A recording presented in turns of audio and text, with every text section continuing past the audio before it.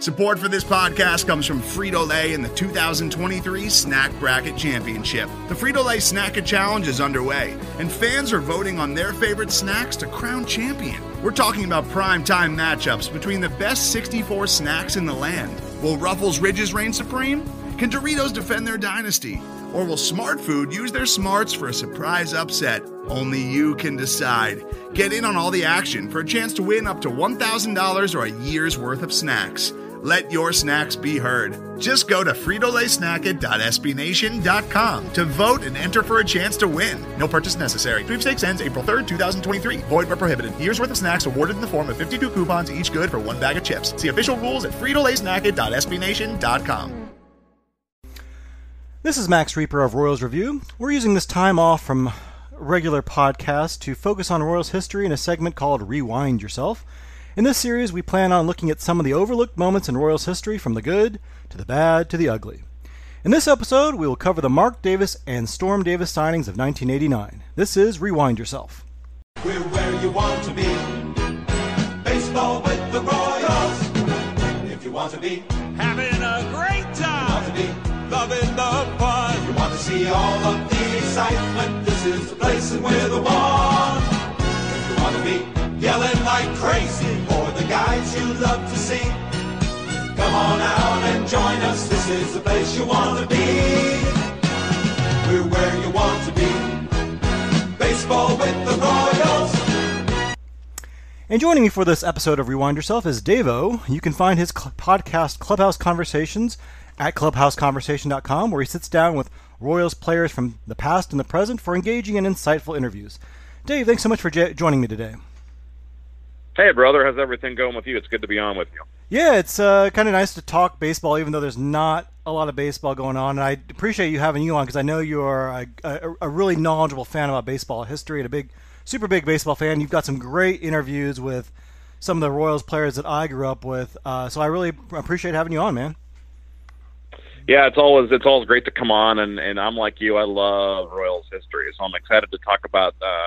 You said the good, the bad, and the ugly. I suppose the Mark and Storm Davis, maybe not quite the ugly, but not far off. But I'm hoping, is there a possibility? Can I make a request for a future episode? Could you chronicle for the ugly some of those mid-2000s Royals teams when they were trying to rob home runs and the ball would drop on the warning track and getting hit in the side of the head on a relay throw in San Diego for the play at the plate? When Ken Harvey's not paying attention. Can we get some of those ugly moments chronicled later on in a different episode? Because I would love that. Yeah, my holy grail is like, I don't know if you remember the Chip Ambrose game where he dropped the fly ball to extend the losing streak to, 18 games or whatever it was? Yeah, I've not been able to find Cleveland. Yeah. I've not been able to find any video or audio of that game. And if I could, that would just be amazing to have because that was like the epitome of that era. Yeah, sorry to talk over you. I'm just excited to talk about that. I don't have the audio of that, but I do know what Denny Matthews said. When it was a high fly ball, Ambrose underneath it, and he dropped it, because of course he did. That was the actual clip. And Denny Matthews was all of us at that time, so... Yeah, we'll definitely have to get to some of the early 2000s because there are some definitely interesting moments, good and bad, from that time. And we did talk about last episode... We did discuss the Eduardo Vieses game with Brad Porter, so that was kind of fun to look back on because that was kind of really symbolized how bad that era was. But we're going to talk about the Mark and Storm Davis signings of 1989, which is a much different era in Royals history. It was actually quite successful. 1989 at least was a very successful season. And let's start with the signings by talking about where the Royals were in 1989. As I said, they were a very good team at that time, winning 92 games. Only two teams in baseball won more games that year, the Chicago Cubs with 93 wins, and the Oakland Athletics, who won 99 games. Unfortunately, the Athletics were in the same division as the Royals, and with no wild card in place at the time, that meant the Royals were shut out of the postseason. The A's went on to sweep the Giants in the World Series that fall, and everyone seemed to agree that they were kind of a loaded juggernaut, led by the Bash brothers, of course, Jose Canseco and Mark McGwire. And Dave, I don't know if you were like me at all, but I kind of had a love-hate relationship with the A's at that time. I knew they were rivals. I knew the Royals were kind of behind them in the standings. I think I went to a big series late in the year that year where the A's kind of took it to us, which kind of broke my heart at the time. On the other hand, I had a big poster of Jose Canseco in my room. I mean, he was like the first 40 guy, 40 home runs, 40 stolen bases. He seemed like just an amazing baseball player who had big muscles. And of course, now we know why he had big muscles because of performance-enhancing drugs. But at the time, he just seemed superhuman. And I don't know, it just seemed like the Oakland A's were a really cool team that were just going to beat everyone that year. I'll tell you what, man. I mean, I respected, I guess, the A's, but I hated them. I mean, like, talk about hate. I mean, I remember sitting out there that season actually at the game, and people were like throwing things from the upper deck at A's fans. Like Kansas City, like we've always hated Oakland here, right? I mean, especially now with the Raiders, and I guess the A's for stealing our baseball team. Some of the animosity was probably held over at that time for kids that were had been taught that from their parents to hate the A's, and of course they were good, like you said, but. Well, the funny thing about the '89 season is Jose Canseco only actually played in 65 games that year, but he hit the 17 home runs, so he had a good year, but he actually missed a lot of that year. But yeah, that team was loaded. I mean, I got the roster right in front of me here, but listen to these guys. You got Ricky Henderson. I mean, people forget about Dave Henderson, who had a heck of a year that year, and like you said, Carney Lansford, McGuire, Steinbach, Dave Parker, Stan Javier, Walt Weiss.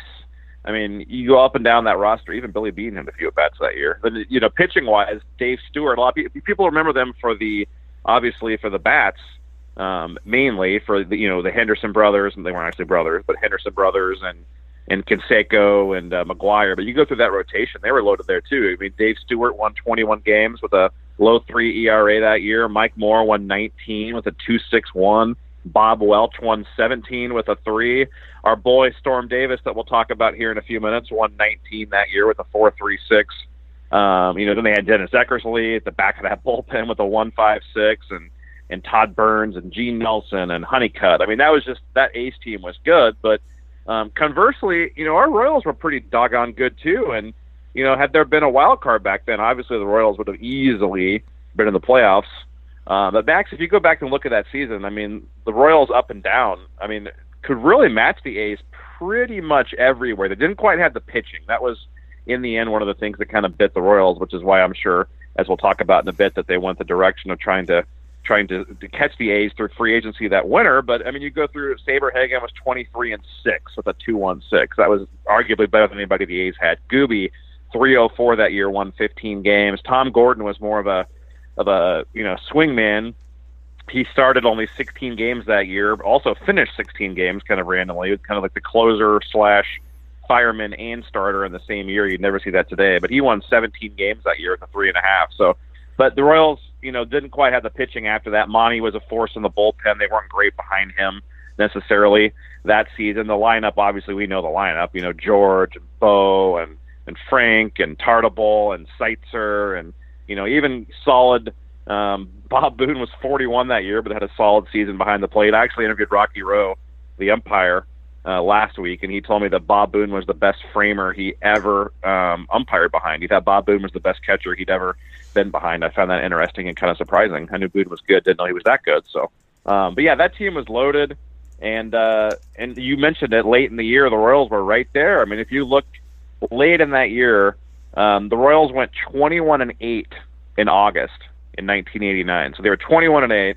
They were only a game and a half out of first place on September the 1st. Now, they only had 3 games left with Oakland at the very end of that season, which you're referring to. But, 21-8 that month, and then, unfortunately, they finished off just 14-14. So it was right there for the taking, and I'm sure that going into that winter, the Royals felt, and justifiably so, we're a player or two away from catching these guys and overtaking these guys. It's funny to look back at that year, though, and see 2.5 million in attendance for the Royals and 92-70, and they didn't even make the freaking playoffs. It was heartbreaking, wasn't it? Yeah. No, you're right. It was a team that I think on paper looked maybe better than they actually were, maybe, because I look at that lineup and I think, wow, that is a really good lineup. Brett past his prime, but still a very good hitter. I mean, he's well above league average, even for a first baseman. You look at, Bo Jackson, that was kind of his breakout season, where he was All-Star Game MVP, and he finished 4th in the league in home runs that year with 32, finished 10th in MVP voting.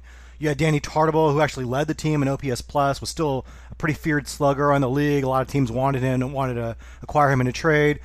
Kurt Stillwell was, this is an era where shortstops didn't hit anything, and he was a pretty decent hitter for a shortstop. You had Kevin Seitzer, who wasn't quite what he was his rookie year, but still a pretty good hitter. Bob Boone, you mentioned, was a great framer. He won a Gold Glove that year, I think deservedly so. And you had Mike McFarland, who was kind of more of the offensive catcher, kind of splitting time with him.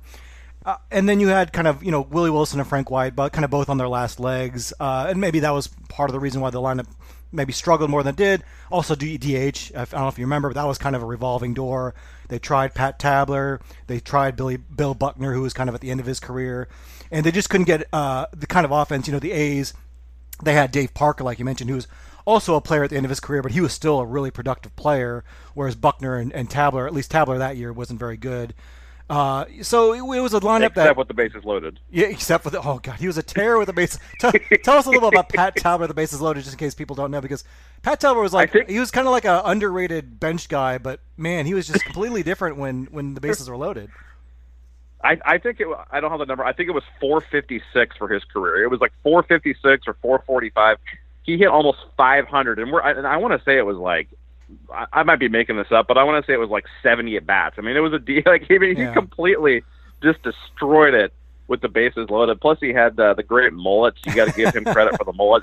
We also, Max, have got to plug my boy Brad Wellman, the utility player on those 1989 Royals. My first favorite baseball player growing up he was on that team playing a little second and short. But yeah, that team was fun, man. I mean, you're right. Pat Tabler maybe didn't quite bring what the A's had in the same spot, but and good call on Kurt Stillwell, who's now of course an agent with the Scott Boras Group.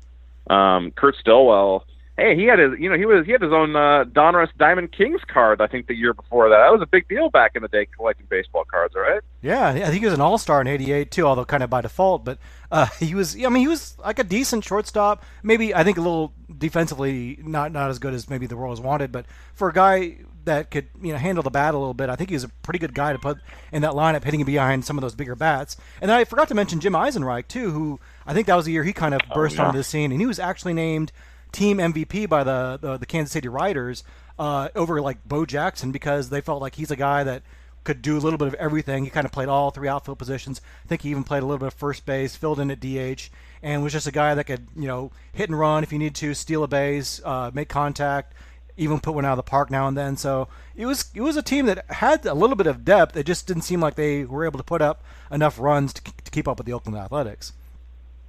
Yeah. I mean, it was a frustrating time back then, because the Royals, you just knew that team could have won the World Series if they got in the playoffs. I mean, don't you think that team, if they made it instead of the A's, would have won the World Series? I legitimately think they would have. I think whoever won that division was going to win it that year. Yeah, I think if they were going up against the A's, I mean, I feel like the A's were just the better team. They were just a runaway freight train. I think if the Royals had a chance, though, it was because of that pitching. Because in a short series, you've got Saberhagen, who that year, I mean, you said 23 wins, 2.16 ERA. He had 9.7 wins above replacement. Of course, that wasn't a stat back then, but if looking backwards, he was, by wins above replacement, the most valuable player in all of baseball that year. No one was even close to his wins above replacement.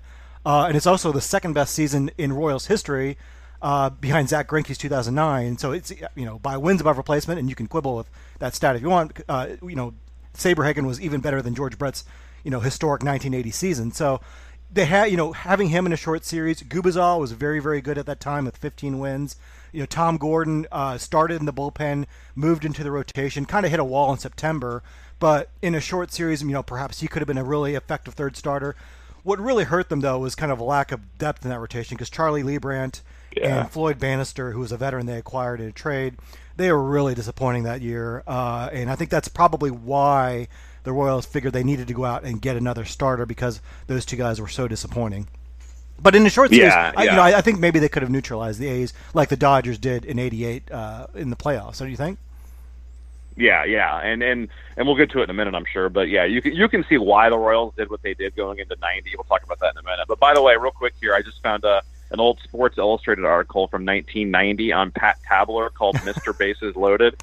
Listen to this. This is as of 1990, so this fits what we're doing today.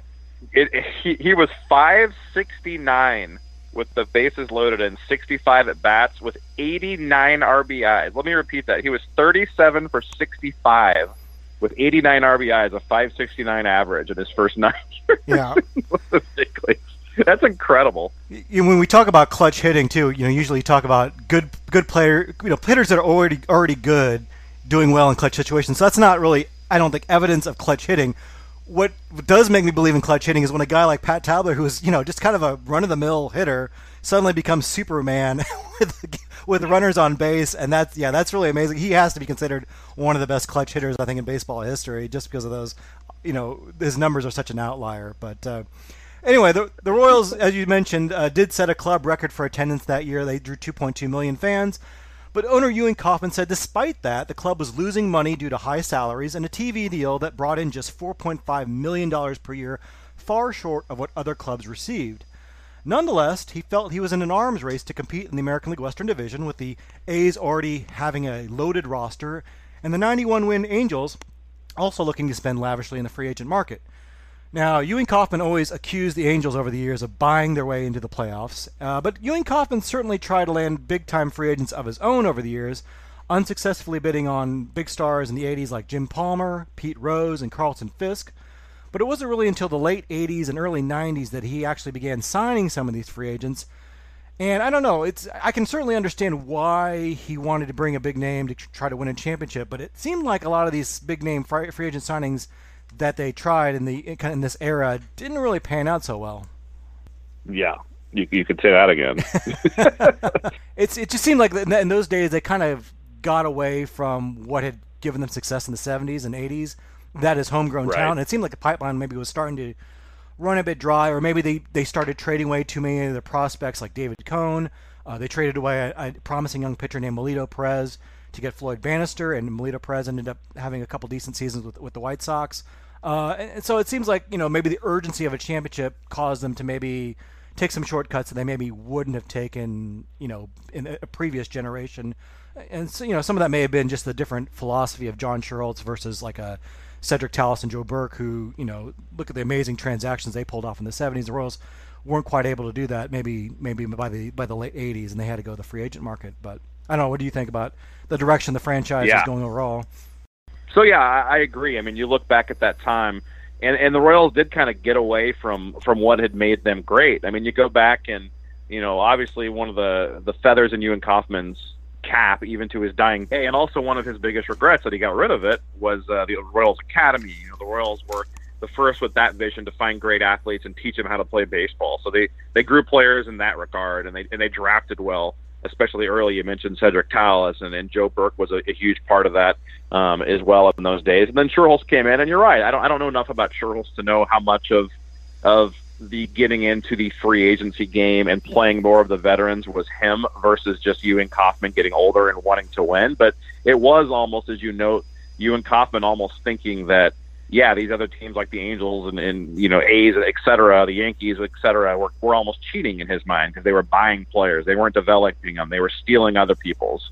So, you're right about that. He kind of used to mock people. And then I think basically post 86, 87-ish, right around that era, they did kind of have a little bit of a change, because if you look back at those 88, 89 teams, the majority of those teams, I mean, there were still some young players. Saberhagen was still young, right? Gordon was still young. Bo, Seitzer, Stillwell. But there were a lot more of your older George Bretts and Frank Whites and Willie Wilsons and Bob Boones, and you brought in guys that were veterans like Terry Leach and I could go up down the whole roster. I'm doing this off the top of my head here, but there was definitely a switch there. And then the Royals did make, as you noted, some very poor trades, such as not once but twice trading David Cone. One of those obviously was much later, and there were some, the Royals had Cecil Fielder, which people don't realize. It gave him away for nothing. They, a couple years after that, had John Lieber, gave him away for nothing, but that's a different story for a different day. But yeah, there definitely was a little bit of a swing in how the Royals viewed veteran players in free agency around that time. I think is definitely right on.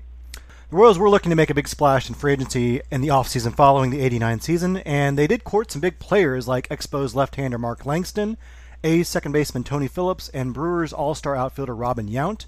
There was also talk that Indians slugger Joe Carter actually publicly went to the papers and said he wanted to play in Kansas City after he had taken up residence in suburban Kansas City. Of course, he was still under contract with the Indians, so the Royals couldn't say anything, and Cleveland ended up shipping him to in a blockbuster deal to San Diego. But the Royals did spend some money that offseason, first locking up ace Brett Saberhagen to a 3-year contract worth $8.9 million. It was a contract extension that made him the highest paid player in baseball. Of course, he would only hold that title for a few weeks until the Angels signed Mark Langston to a 5-year, $16 million deal to make him the highest paid player in baseball. So the Royals knew pitching was their calling card, and they had to counter that move. So they had Saberhagen, Gubicza, Flash Gordon. They let Floyd Bannister walk in free agency and were looking to move Charlie Lebrand after his disappointing season. Eventually they would send him to the Braves that offseason for first baseman Gerald Perry. So that brings us to Storm Davis. Storm Davis was born George Earl Davis and was given the nickname Storm by his mother after a character named Dr. Storm in a book she was reading while she was pregnant. He was drafted by the Orioles out of high school and was in the big leagues by age 20. In his second year, he won a championship with the Orioles, starting and winning Game 4 of the 1983 World Series. He had a lively fastball and a big curveball, and his future seemed so bright that at one point his teammate Mike Flanagan dubbed him Cy Future. But Storm Davis would not win any Cy Young awards in Baltimore, and the Orioles shipped him to the Padres before the 1987 season for catcher Terry Kennedy, and just a few months later he was on the move again, headed to Oakland for 2 minor league pitchers. It was in Oakland that he was able to revive his career under the tutelage of legendary pitching coach Dave Duncan and manager Tony La Russa. La Russa had developed a new system of modern baseball usage that may seem familiar to many Royals fans. Instead of having his starters go the distance, as many managers did at that time, La Russa would turn things over to his bullpen in the 7th inning with Gene Nelson in the 7th, Rick Honeycutt in the 8th, and Hall of Fame closer Dennis Eckersley in the 9th. That, coupled with one of the best offenses in the league, helped Storm Davis win 16 games that year, and he won American League Comeback Player of the Year. The next year, he won 19 games despite an ERA of 4.36, and he only pitched 169 innings, or less than 5.5 innings per start. Since World War II, it's still the 6th highest ERA for anyone that's won 19 games in a season, and that includes pitchers in the steroid era. In fact, if you look at ERA plus, which kind of takes ERA and normalizes it for the era and ballpark, his ERA plus was actually 85, or 15% below league average, which is the 3rd worst in history for a pitcher with 19 wins. It's also the fewest innings anyone has ever pitched in the history of baseball to get to 19 wins. In fact, Bill James, the noted sabermetrician, used Storm Davis as an example of how flawed the win stat is. He once wrote that Storm Davis in 1989 was, quote, 19-7, although he probably should have been 8-11 based on how he had pitched. Now, Dave, you and I grew up in an era, I think, where wins and losses in ERA was just how you judged a starting pitcher. And because of that, I think I still value wins a little bit, even though in my mind I know, like, okay, it depends a lot on context and it probably shouldn't matter that much. So how do you feel about wins today, especially, maybe now we know like a lot of these starters don't go that far deep into games, but back then you still had guys going 7-8 innings a game. When you look back at some of these stats, can you separate wins in your mind from how they're more their other independent statistics? Yeah, wins, I mean, wow, back then, like, you nailed it, man. Back then, though, I mean, like, people didn't really know who Bill James was yet, obviously. People didn't know who any of these people were. There were no sabermetrics there. I mean, there were secretly, there were people that were, playing Stratomatic baseball and all the old rotisserie leagues. Like, that stuff, it was quietly on the underground, but there was no internet to get this out, and there just wasn't the intelligence about the sport of baseball. And wow, how lucky are we today to have the people we do, writing and talking and analyzing baseball. But back then, wins kind of were the end-all, be-all. And man, what if, growing up, did I think wins were important? Yeah, definitely. Because but you know what though, Max? Even back then, when I was younger, I still kind of knew it was a stupid stat. Because, like, remember Bill Gullickson for the Tigers? I remember he had 1 year. Didn't he? I think he won. I don't know what he won. Like, he had 21 season. Games. Yeah, I think he had a 21 season. Yeah. And I think he had an ERA near 5 or something. That's off the top of my head. It was around 1990-ish, but you can go look it up. But, I mean, like, I remember looking at the back of Bill Gullickson's baseball card and thinking, well, that guy's not that good. Like, he has, all these guys that strike out or hit home runs like Cecil and Rob Deere and Kirk Gibson and Lou Whitaker and all those guys. But I remember thinking, he's not that good. Well, it was kind of the same thing with Storm Davis. I mean, you nailed it, man. I mean, you rattled off the stats. He was 28 years old when the Royals brought him in, and you can see why they did it. But before we talk about that, the win. Going one more point about the win thing. It's nowadays. I think it's mostly just useless. Like, I don't want to say completely useless. There's some validity to being a winning pitcher. But you look back at Zach Greinke's Cy Young Award one year here. He didn't. The wins losses that he wouldn't have won it if that was a thing. He wouldn't have won it 10 years earlier. Mm-hmm. No chance 20 or 30 years earlier. Like, wins don't necessarily mean. I mean, you might have a losing record to be a 500 pitcher and have some of the best FIPS and some of the most WAR and some of the advanced metrics. You might be amongst the leaders in starting pitchers, but be a 500 win-loss pitcher. And conversely, you might be Bill Gullickson or Storm Davis and really not be that good, but throw 5 or 6 innings and have an offense that explodes, or the best bullpen in the history of mankind. Conversely, your bullpen could blow all your wins and you get no decision. So it's mostly just a useless stat, especially for relievers. That's where it's completely. Although for relievers, I will say losses do mean a lot.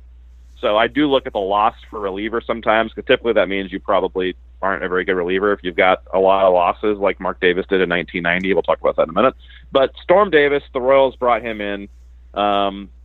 He had made only $590,000 in 1989. How weird is that? What's the league minimum? $563 now? Is that right? Yeah, I think it's $563. And he made only $590,000 in 1989 with Oakland. So the Royals bring him into that big contract. He makes $1.2 million in 1990. 2.4 is what they were going to give him in 1991. But I mean, yeah, if from the Royals' perspective, I can understand the Storm Davis signing, because, like you said, 1 through 3. I mean, I remember back then they were knee-jerking Tom Gordon around, kind of like later on they knee-jerked Jeremy Affeldt around. Mm-hmm. He'd be a starter one week and then a reliever the next week and then a starter. And the next season, it was the same thing with Tom Gordon. But they pretty much had decided that Gordon would be the number 3 with Sabes and Gooby. And then you're right, the 4-5 was just wide open. So in fairness, I can see why they tried to get Mark Langston. That didn't work. They wanted to, it was kind of an arms race. Ewan Kaufman was getting older. Schuerholz, I really want to talk to him someday. I've yet to interview him, but I'd like to hear his thoughts on all this. It'd be fascinating. But you can see why they did it, because they wanted to catch Oakland. There wasn't the wild card. They were damn close. They were getting towards the end with Kaufman, and obviously Brett was at the end, and Frank was at the end, and Willie, and all the guys. And you knew you had a couple more years of peak Saberhagen and some of those guys. So you go out and sign Storm Davis. But like you said, his numbers, he only won 169 innings. Like, the WHIP was over 1.5, or right at 1.5. The ERA was basically 4.5. I mean, I don't know, man. They bring him in, and predictably, I mean, honestly though, he wasn't even that much worse. I mean, okay, we shouldn't say he was horrible with Oakland, but he wasn't really good with Oakland, right? He was, by today's standards, I guess he'd be a good number 3, sadly. But back then, that was like a borderline 5 if you take out the wins. I mean, it wasn't that good. He comes here and has a 4.74 in 1990 through only 112 innings. But the WHIP was basically the same. He had a 1.4 WHIP. It actually was slightly better, his WHIP, when he got here in 1990. The ERA was up a little bit. The innings were down. So he was, for what they wanted him to be, he was a colossal failure, right? But I mean, it wasn't. If you go back and look I think Mark Davis is the one we'll get to that was a bigger flop than Storm. Storm wasn't really that good to begin with. I think the Royals made him into something he wasn't and hoped he would be something he wasn't. And then you had all the Sports Illustrated picking the Royals to win the World Series in 1990, and you had the highest payroll in baseball, which is hard to believe, but they had the highest team payroll. And I mean, would you agree with that? I mean, Mark got much worse than Storm did. Storm was, I guess, bad, but it wasn't like he was that much worse than the year before. Would you agree with that? No, I think that's actually a really good way of putting it. I mean, he was what he was. He was a guy that, probably your classic 4th or 5th starter who could only give you 5, maybe 6 innings, and then you handed over your bullpen. That's all the A's asked him to do. And I think you're right. His numbers in 1990 with the Royals were pretty similar to those numbers in 1989 with the A's if you take out the wins.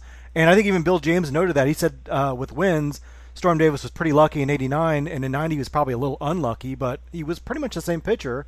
I think it's a pretty good way of putting it. And you're right. The Royals really seemed to buy into that win total, and they gave him that 3-year, $6 million deal.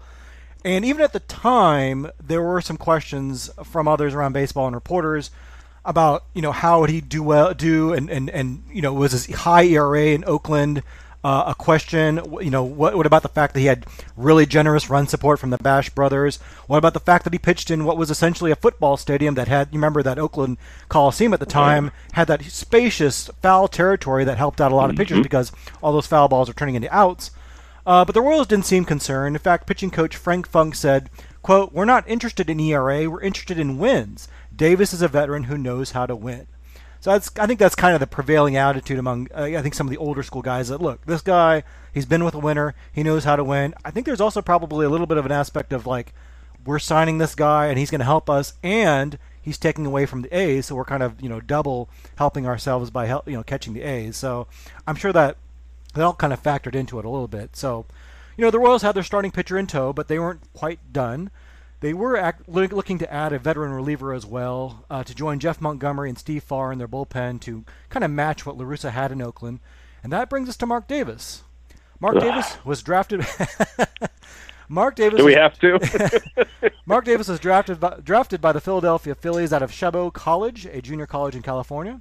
By age 19, he was already in the big leagues with a cup of coffee, but he wouldn't really stick into the big leagues until a few years later in 1983 when he was 22 years old, and he had already been traded to the San Francisco Giants with Mike Krukow and for Al Holland and Hall of Fame second baseman Joe Morgan.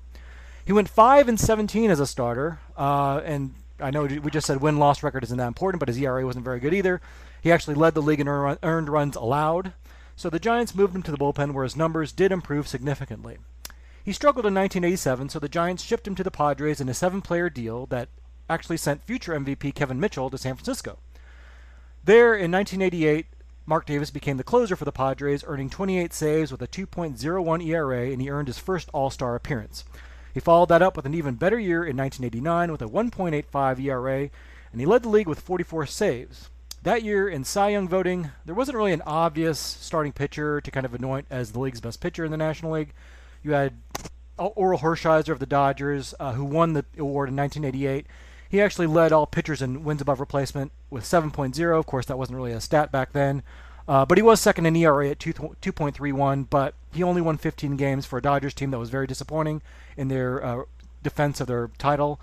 And, at the time, wins were considered really important, so he wasn't going to get the award. Mike Scott of the Houston Astros won 20 games that year, but he had an ERA of 3.10, which wasn't even in the top 15 in the National League. And he also pitched in a very, very good pitcher's park and in the Astrodome. He also had Greg Maddux of the Cubs and Joe McGrain of the Cardinals having very solid seasons, but instead the voters focused on the closer of the second-place Padres, Mark Davis. Now, the 80s were really when the save stat, I think, really became a big deal. We saw Raleigh Fingers win the Cy Young in 1981, leading the league in saves. Steve Bedrosian of the Phillies won it in 1987. Willie Hernandez was considered so valuable as closer of the Tigers in 1984 that he not only won the Cy Young, but he actually won the American League MVP as well. So it probably wasn't too big of a surprise when Mark Davis won the Cy Young Award in 1989, but it was largely on the back of his 44 saves, I think.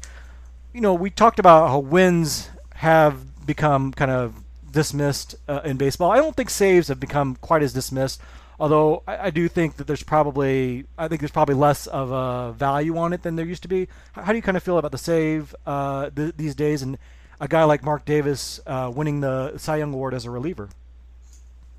I think the save stat is, as far as today goes, is it's much more useful than win-loss, but at the end of the day, is it really that big of a deal if you can protect a 3-run lead for one inning? Mm-hmm. I mean, you know what I mean? To me, holds is almost one of my favorite reliever stats. I think that'll be maybe the next thing, is that middle relievers will eventually start getting the due that they deserve, because in a lot of ways, as the game is not won and lost. I mean, it is a lot of times in the ninth, but in more instances, I feel like the game is not decided in the ninth inning. Usually the game is pretty much wrapped up by then. It's more those, 5, 6, 7, maybe even 8th inning in today's modern baseball where things really seem to move, where teams win or lose games. So I think eventually there'll be reliever stats that are more important. They'll be emphasized more, that are around right now, but they'll become more mainstream. The save stat is more useful than the win-loss, but again, if you're up by 3 and you can't get 3 outs and protect a 3-run lead, it's pathetic, A, but B, it's not really that impressive to me. So, yeah, but I mean, and I've got, remind me at the end to tell you a funny Storm Davis story, by the way, at the end of this. We'll get back to him. But the Mark Davis, the Cabo College you mentioned, little trivia question. Do you know the 2 players related to the Royals that have connections to I think it's Cabo College in California? Do you know? Is Ned Yost associated with them? Did he go there? Yeah. Okay. Yeah. Ned Yost went there. And who did he play for? What manager? The coach there was Brad Wellman's dad. Gene oh, really? Wellman. I wouldn't have guessed that in a million years.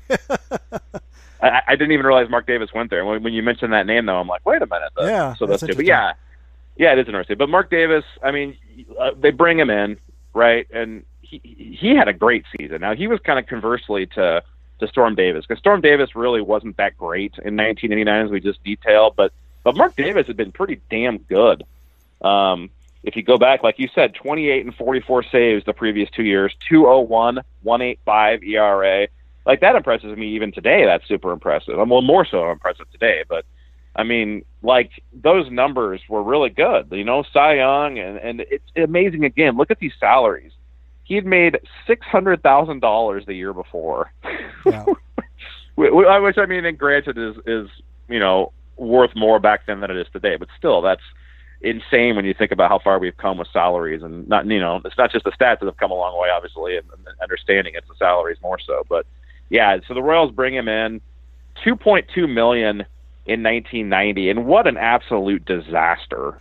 You know, I mentioned the saves, but he was actually a legitimately good reliever. I mean, he was, you know, in 1989, he was worth 4 wins above replacement, which for a reliever, that's really good. And he pitched 92 innings, and he was just a really solid, you know, shut the door closer. So he was a legitimately good closer, and, you know, he should have won all the awards for closers.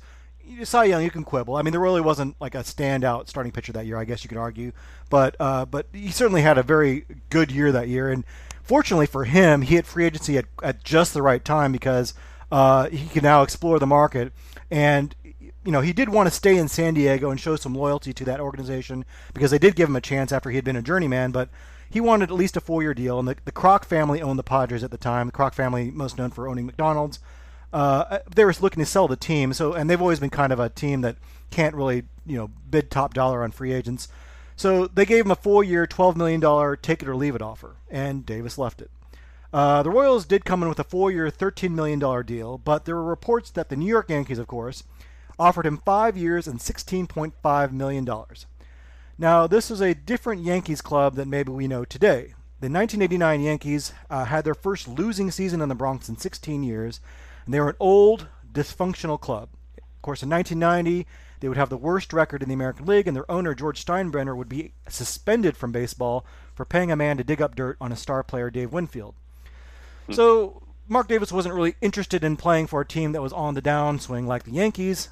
He also drew attention from the Tigers, the Phillies, and the Mariners, but all of them were cellar-dwelling clubs as well. Mark Davis wanted to win, and the best offer from a winner was from the Royals. So on December 11, 1989, Mark Davis signed a 4-year, $13 million contract with the Royals, which gave him a higher per-year salary than the deal Mark Langston had signed just a few weeks earlier, which made Davis, at least on a per-annual basis, the highest-paid player in baseball.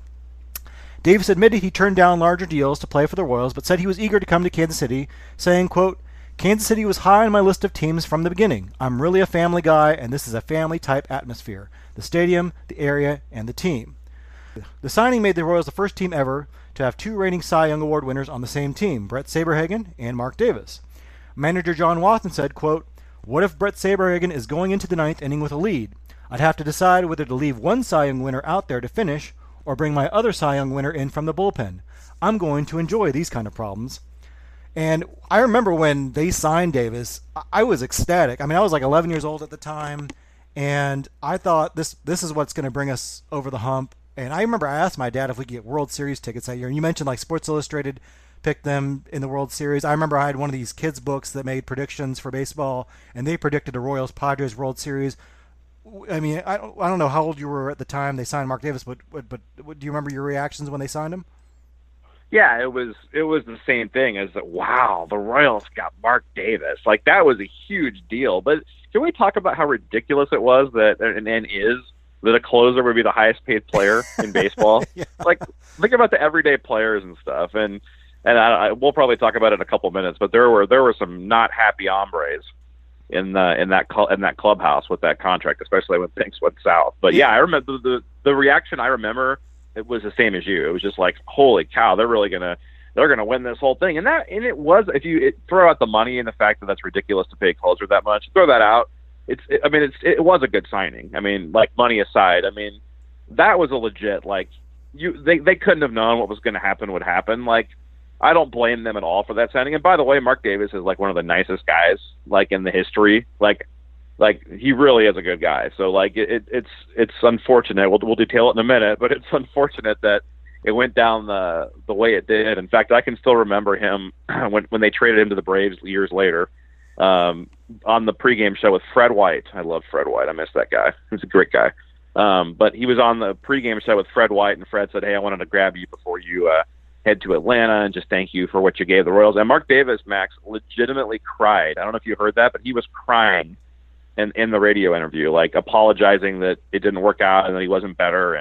And so, you know, not just because of that, but I've heard great things about Mark Davis. So yeah, but it was a good signing at the time. I mean, nobody can deny that, right? I mean, the money was probably ridiculous when you've got whatever. We can talk about that differently, but I mean, it was a good signing, right? Because he actually had a good season the year before, unlike Storm. Yeah, and to me, it's just amazing that a guy turned down the Yankees to sign with the Royals, take less money to come to Kansas City because they're a winner. I mean, that's just hard to fathom, like in a more modern era when we've seen all these tough times that the Royals have had. But it's really remarkable, and Brett, you probably should have gotten some credit there for leaving some money on the table to come to a winner. Because we always criticize players for taking top dollar and chasing money, and he's actually got he got paid handsomely, and he knew he was going to get paid handsomely no matter what. But he wanted to come win in Kansas City, and unfortunately it didn't work out well. But you did mention that the signing didn't go over well with some of the Royals on the team already, particularly the incumbent closer Jeff Montgomery. He had a fantastic season in 1989, and probably deservedly expected to be the closer again in 1990. He actually told reporters that what he thought of the signing, saying, quote, "I think what it does is put me on the best pitching staff in baseball and wanting to leave it." He said he wouldn't ask for a trade, but only because he didn't have enough service time to make such a demand. The signing also caused a rift with George Brett, the star first baseman. He had a lifetime contract with the Royals, but it would only pay him about $1.5 million per year, far less than what their new free agent closer would get. So he demanded the Royals renegotiate his contract so that he could, keep up with the rising salaries in baseball. Starting pitchers Brett Saberhagen and Mark Gubicza also questioned why Davis got so many years and so much money for pitching just one inning a game when they were pitching, many more innings per season. So, there are some real downsides of bringing a big name free agent like that. I think, you are going to cause a little rift with players, and I think we complain. We think players now complain about money all the time. This has been going on since players have been getting paid. From the 1800s when players first got paid, they've been complaining about money, how much money they make compared to another guy. And so I guess we shouldn't be surprised that even in 1989, signing a guy to a big free agent contract like that is going to cause some problems. Yeah, and you mentioned Monty. I actually interviewed Monty, clubhouseconversation.com, a little shameless plug there, and we talked quite a bit about that, and I should have pulled up before this interview what he said exactly. But yeah, I remember him telling me that he was not happy at all. He felt like it was a slap in the face. He'd had the season of a lifetime, man. I mean, he was great, and the poor guy had just come over from the Reds. The Reds gave him away for a bag of balls for a guy named Van Snyder, an outfielder, and he finally gets here and goes from a starter and finds his niche in the back of the bullpen, has a great season in 1989, and bam, they bring in Mark Davis. So yeah, that you mentioned that, Monty, and then obviously, and the everyday players, how can you blame them, right? I mean, you're going out there and the starting pitchers, and especially the ones that have been here, and this guy comes in that's had a couple of great years, but you're going to pay him more. Like, let's go back. Like you mentioned, George Brett in 1990 ended up getting $1.9 million, which is insane. Saberhagen was $1.4. Bo Jackson only made $1 million on the nose in 1990. $1 million in 1990 for Bo Jackson. So Mark Davis more than doubling him. So, I mean, you can see how it would cause a lot of animosity, especially when the season started, man. I mean, Mark Davis just got off to an absolute horrible start. And, for the year in 1990, 5.11 ERA, which there's no – some people, like, if you're comparing a starting pitcher in the NL to the AL, you can see why the ERA would rise because they face, the pitcher 3 times in the NL and they get the DH. But obviously, as a closer in the NL, you never saw the pitcher, so you can't. There's no league difference as far as ERA. There shouldn't be a jump because of that because you're not facing the pitcher, so there's no excuse for that.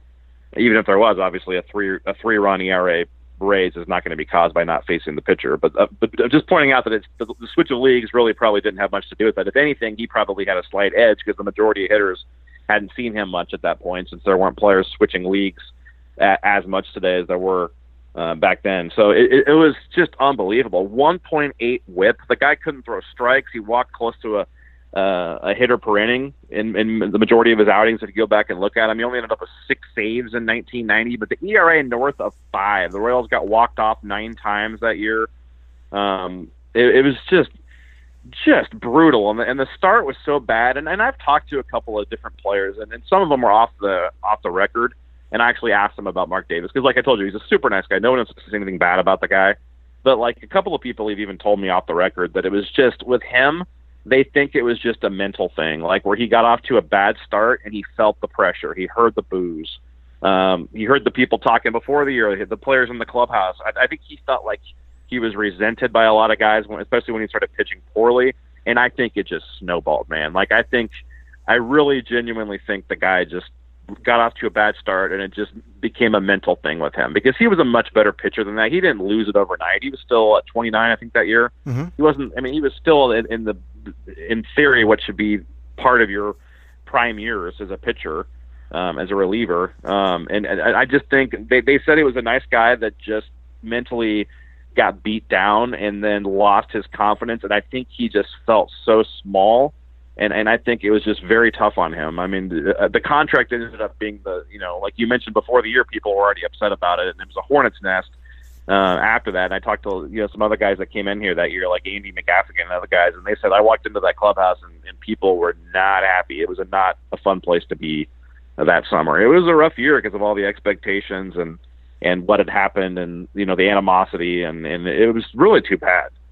Yeah, and you mentioned changing leagues, and there was a theory kind of thrown out there by, I think, one of the coaching staff that he was in the National League and he was known for his curveball, and in the National League, his curveball was like really well respected, and hitters just couldn't resist it, and they would always swing at it. And then he goes to the American League, and the hitters don't respect his curveball, and they just spit on it. And the coach is like, because there wasn't a lot of video on guys back then, games aren't on TV as much, they just didn't know about his curveball, and so he struggled with his command. I don't think I quite buy that. I think it's a nice, explanation. I think it tends to be the psychological component you're talking about, where he just had so much pressure on him. And you say he didn't start off well. The first 3 outings he actually locked him down. He saved his first 3 save opportunities, gave up just 1 base runner in those games, but then he struggled, and I think he just it snowballed from there. Once he started struggling, it was like he was just trying to dig harder, and try to dig his way out of the hole. And like you said, he was just a real nice guy that maybe didn't know how to deal with that, and maybe because of the animosity it caused, because of his contract had caused some animosity in the clubhouse. Maybe he felt like he couldn't go to his teammates, or the relationships maybe weren't quite there yet, and so that it really seemed to kind of snowball. And it really is kind of unfortunate because everything I've heard about him as well has been like everyone just compliments what a nice guy he is, and so it's really a shame. Well, like you said, the Royals really struggled out of the gate that year. They lost 10 of their first 15 games. Their April 27th game against the Rangers, Mark Davis blows a 2-run lead, and the Royals lose the game 7-6. The next night, Storm Davis leaves in the 5th inning after giving up 4 runs in a 9-2 loss. By early May, the Royals were already 10 games back of the first-place Athletics. Mark Davis would blow 3 saves in a week in early May. Storm Davis would lose 5 decisions in a row and had an ERA over 6 in the month of May. Now, the losing for the Royals wasn't entirely their fault, in fairness. The Royals lost Danny Tartabull to an injury to start the year. Mark Gubicza was pretty brutal to begin the year as well. And the team really collectively couldn't hit as well as like the Oakland Athletics. So, there were some other struggles. It wasn't entirely on the Davis signings, but naturally a lot of attention is going to go to the high-priced free agents who weren't performing. In May, with an ERA over 7, Mark Davis loses his closer's role to Jeff Montgomery. He'd be relegated to pitching in slop time, either when the Royals were way ahead or way below, or way behind. A local radio station would play Wild Thing anytime they talked about Mark Davis. Royals fans began booing him when he would enter games. Some fans even threw coins at him, which is a little ironic considering he took less money to come to Kansas City. But you can expect that kind of behavior when you're a high-priced free agent and you're not performing well. There were rumors that the Royals were already looking to trade him mid-season, perhaps back to San Diego, with an interesting rumor that they would package him with Bo Jackson to get in exchange for Joe Carter, to get Carter in a Royals uniform, but that trade never came to fruition. In July, they even tried Mark Davis as a starter, but that didn't go any better. In the Sporting News, Murray Chass wrote, quote, "The Royals might as well have given their $19 million to Sammy Davis and Betty Davis instead of Mark and Storm." And, it is really mystifying how Mark Davis wasn't performing. I mean, even his teammates were kind of mystified by it. Third baseman Kevin Seitzer said, quote, "We heard all about him and what a great pitcher he is, and now we're saying, okay, where is he?" Pitching coach Frank Funk said, quote, "I've been in professional baseball for 36 years, and with him and the rest of the pitchers on the staff, I thought this was a 36-year dream come true. It's turned into one living nightmare." And of course, Davis himself was the most puzzled of all, saying, quote, "Never did I envision this. You try to put everything out of your mind, but that's impossible. Every day I think, this is going to be the day. This is going to be the day where everything turns around. This is the day where life is good again. But every day turns out to be the same, only a little worse than before." So, like you said, Mark Davis would end the season with a 5.11 ERA, 52 walks in 62 and two-thirds innings with just 6 saves. Really a disaster of a season. And things didn't go much better for Storm Davis. He did miss some time when he bruised his knuckles, and his ERA stayed over 5 for much of the summer. At the end of August, he was taken out of the rotation and ended the season with a record of 7-10 with a 4.74 ERA in just 112 innings pitched. But like you say, I think he was generally kind of the same kind of pitcher, just without the context of the Oakland Athletics around him. But as for the 1990 Royals, they won just 75 games, finishing in 6th place. That's the lowest they'd ever finished in the standings. And the splurge into free agency had been a resounding failure. The man who had actually signed the 2 free agents wouldn't even stick around either, as general manager John Schuerholz departed late that year to take the same job in Atlanta with the Atlanta Braves. So the 1990 Royals were pretty much a big failure. I mean, how disappointing was it for you as a fan to see a team with such high expectations just fall totally flat in their face? Oh, that's one of the most. That's gotta be. I mean, I've never thought about this before. That's just talking right now. That's got to be one of the top 3 most disappointing years in Royals history, does it? Or top 5 for sure. I mean, you go back like 2004 was right up there because you had back then. We didn't totally understand stats even in 2003. Maybe some of us did, but some of us like me just choose to believe the Royals weren't lucky in 2003. And so I had high expectations for 2004 with some of those guys they brought in. But like 2004 was up there, 1990's got to be in there. I'm trying to think of some of the other ones. 86 was obviously disappointing and some tragedy. Like you go back though, like there was obviously worse moments, like heartbreaking losses in the playoffs in the 70s and the 80s and stuff. But like as far as full seasons with expectations, like that has to be top 3, right? That was just an absolutely brutal season, and then it kind of like never really came back. Like the funny thing was, like you said, that they were 6th for the worst for the first time in club history, and like that was the end of the world, right? But like if you look back at it, don't you in your mind, Max, remember them being a lot worse than they actually were? Like yeah. Like I remember like 91, 92, 93, you're like, oh, they suck, like we're horrible. But you go back and look, I mean, they had that one, I think it was 91. Didn't they go like 2-14 or something? There was one of those years where they started really bad, and they always seem to start poor historically and then get hot in the summer. And they always did that in the early 90s. But like, they really weren't that bad, like 91 through 93. It was just like, I mean, comparatively to where we got, I mean, like in the 2000s, right? Like in 2005, 4, 6. Like if you look back at them, they weren't as bad as we think they were growing up, because there was higher expectations for the Royals back then. Would you agree with that? Like when you look back, that maybe they weren't quite as bad as you thought? Yeah, absolutely. I think the 1990 Royals, I was actually surprised to see they finished in 6th place, because I thought they finished in last place, and I thought they were like the worst team in baseball. In fact, they were 75 wins, which is like not great, but not terrible. I mean, there's 4 teams worse than them in the American League, including the Yankees, and they were, in 6th place in their division. But I think it's just because they were so disappointed. I mean, that was the year they were expected to be a serious contender for the pennant that year, and it just totally fell apart, and they just they really struggled much of the season, and it was just it wasn't just Mark and Storm Davis. They had some, they were really starting to show, I think, their age around that year. Like you had, Frank White and Willie Wilson kind of on their last legs. Even guys like Kevin Seitzer wasn't quite what he once was. And the pitching just didn't work out at all. I mean, they, Mark Gubzal was pretty inconsistent all season. So it was just a disappointing season. And like you said, like at the time it seemed like, oh boy, the Royals are really in the pits. 1990, 1991, 1992. And boy, brother, we didn't know the pits. they would definitely come later on because those are mediocre years compared to what would follow. So, well, the only good thing about '90 was that Brett got the batting title that year, right? Yeah. George Brett was excellent, but he started out slow that year too. He was pretty having kind of a mediocre year and just totally caught fire in the second half. But you know what I blame it on, Max, is they let Brad Wellman go and brought Steve Jeltsin. That was the change that cost them the 1990 season. They were missing that Wellman magic. Yeah, that's for sure. That utility infielder, man, is what did it. I'm telling you. Well, the Royals tried everything they could to turn Mark Davis around in 1991. They had him work with a sports psychologist after he admitted he would get too hyped up and kind of overthink his failures. They also hired pitching coach Pat Dobson, who had worked with Davis in San Diego when he turned his career around. Dobson felt that Davis was tipping his pitches, but the results wouldn't be any better under his tutelage. Davis broke his finger in midseason and missed 2 months, and Dobson would end up resigning toward the end of the year. Davis would actually turn in some good starts at the end of the season. He made 5 starts at the kind of the end of the 1991 season. In those 5 starts, he had a 2.22 ERA, but overall he finished with another disappointing season at 4.45 with his ERA. Storm Davis would be disappointing as well. He was demoted to the bullpen that summer, and that caused him to ask for a trade. He finished 3-9 with a 4.96 ERA.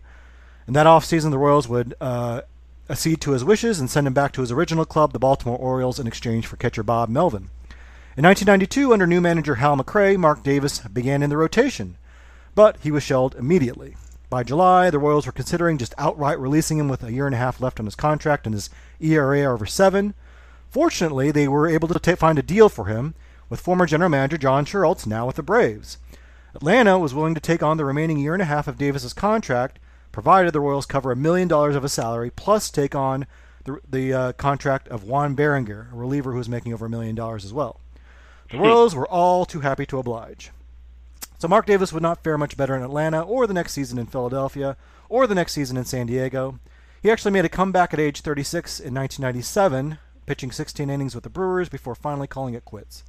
He became a pitching coach and was a bullpen coach with the Diamondbacks in 2003, later becoming their pitching coach. In 2006, he was hired by, of all teams, the Kansas City Royals, to become a minor league pitching coach, and he remains in the organization to this day. Storm Davis would rebound with the Orioles as a reliever, and he would hang around for 2 more years with the A's and the Tigers before retiring after the work stoppage in 1994 at the age of 32. He became a pitching coach with the Rangers and the Cubs organizations, and last year he was a minor league pitching coach in the Marlins organization. Well, today the Davis signings kind of serve as a cautionary tale, I think, about free agency. They should also be a little bit of a warning not to put too much stock into some of the context-dependent stats like wins and perhaps saves and maybe even RBI as well. But, I think in a lot of ways, too, it's just maybe a reminder that sometimes these guys, they are struggling, and it's not because they're not trying hard. It's because they're going through the same stuff. They're as frustrated as anyone else. And, we I think poorly of Mark Davis in Kansas City, but like you said, he was a really nice guy. He was trying as best he could. I think any of us would take a 4-year, $13 million contract, and it's just it's a shame that it didn't work out for him here. But do you have any last thoughts about Mark and Storm Davis? Yeah, as far as Mark goes, just you nailed it. I mean, it was a good signing if you take out the money. Like, it's ridiculous for a closer to make that kind of money even today. It's just, don't even get me started. But especially back then, like, for 1 inning, it's just, the more you think about it, it's just kind of is ridiculous. Like, I don't know. So yeah, but I mean, if they were going to bring in the best closer in the game, they did it. Do I think it was the right move?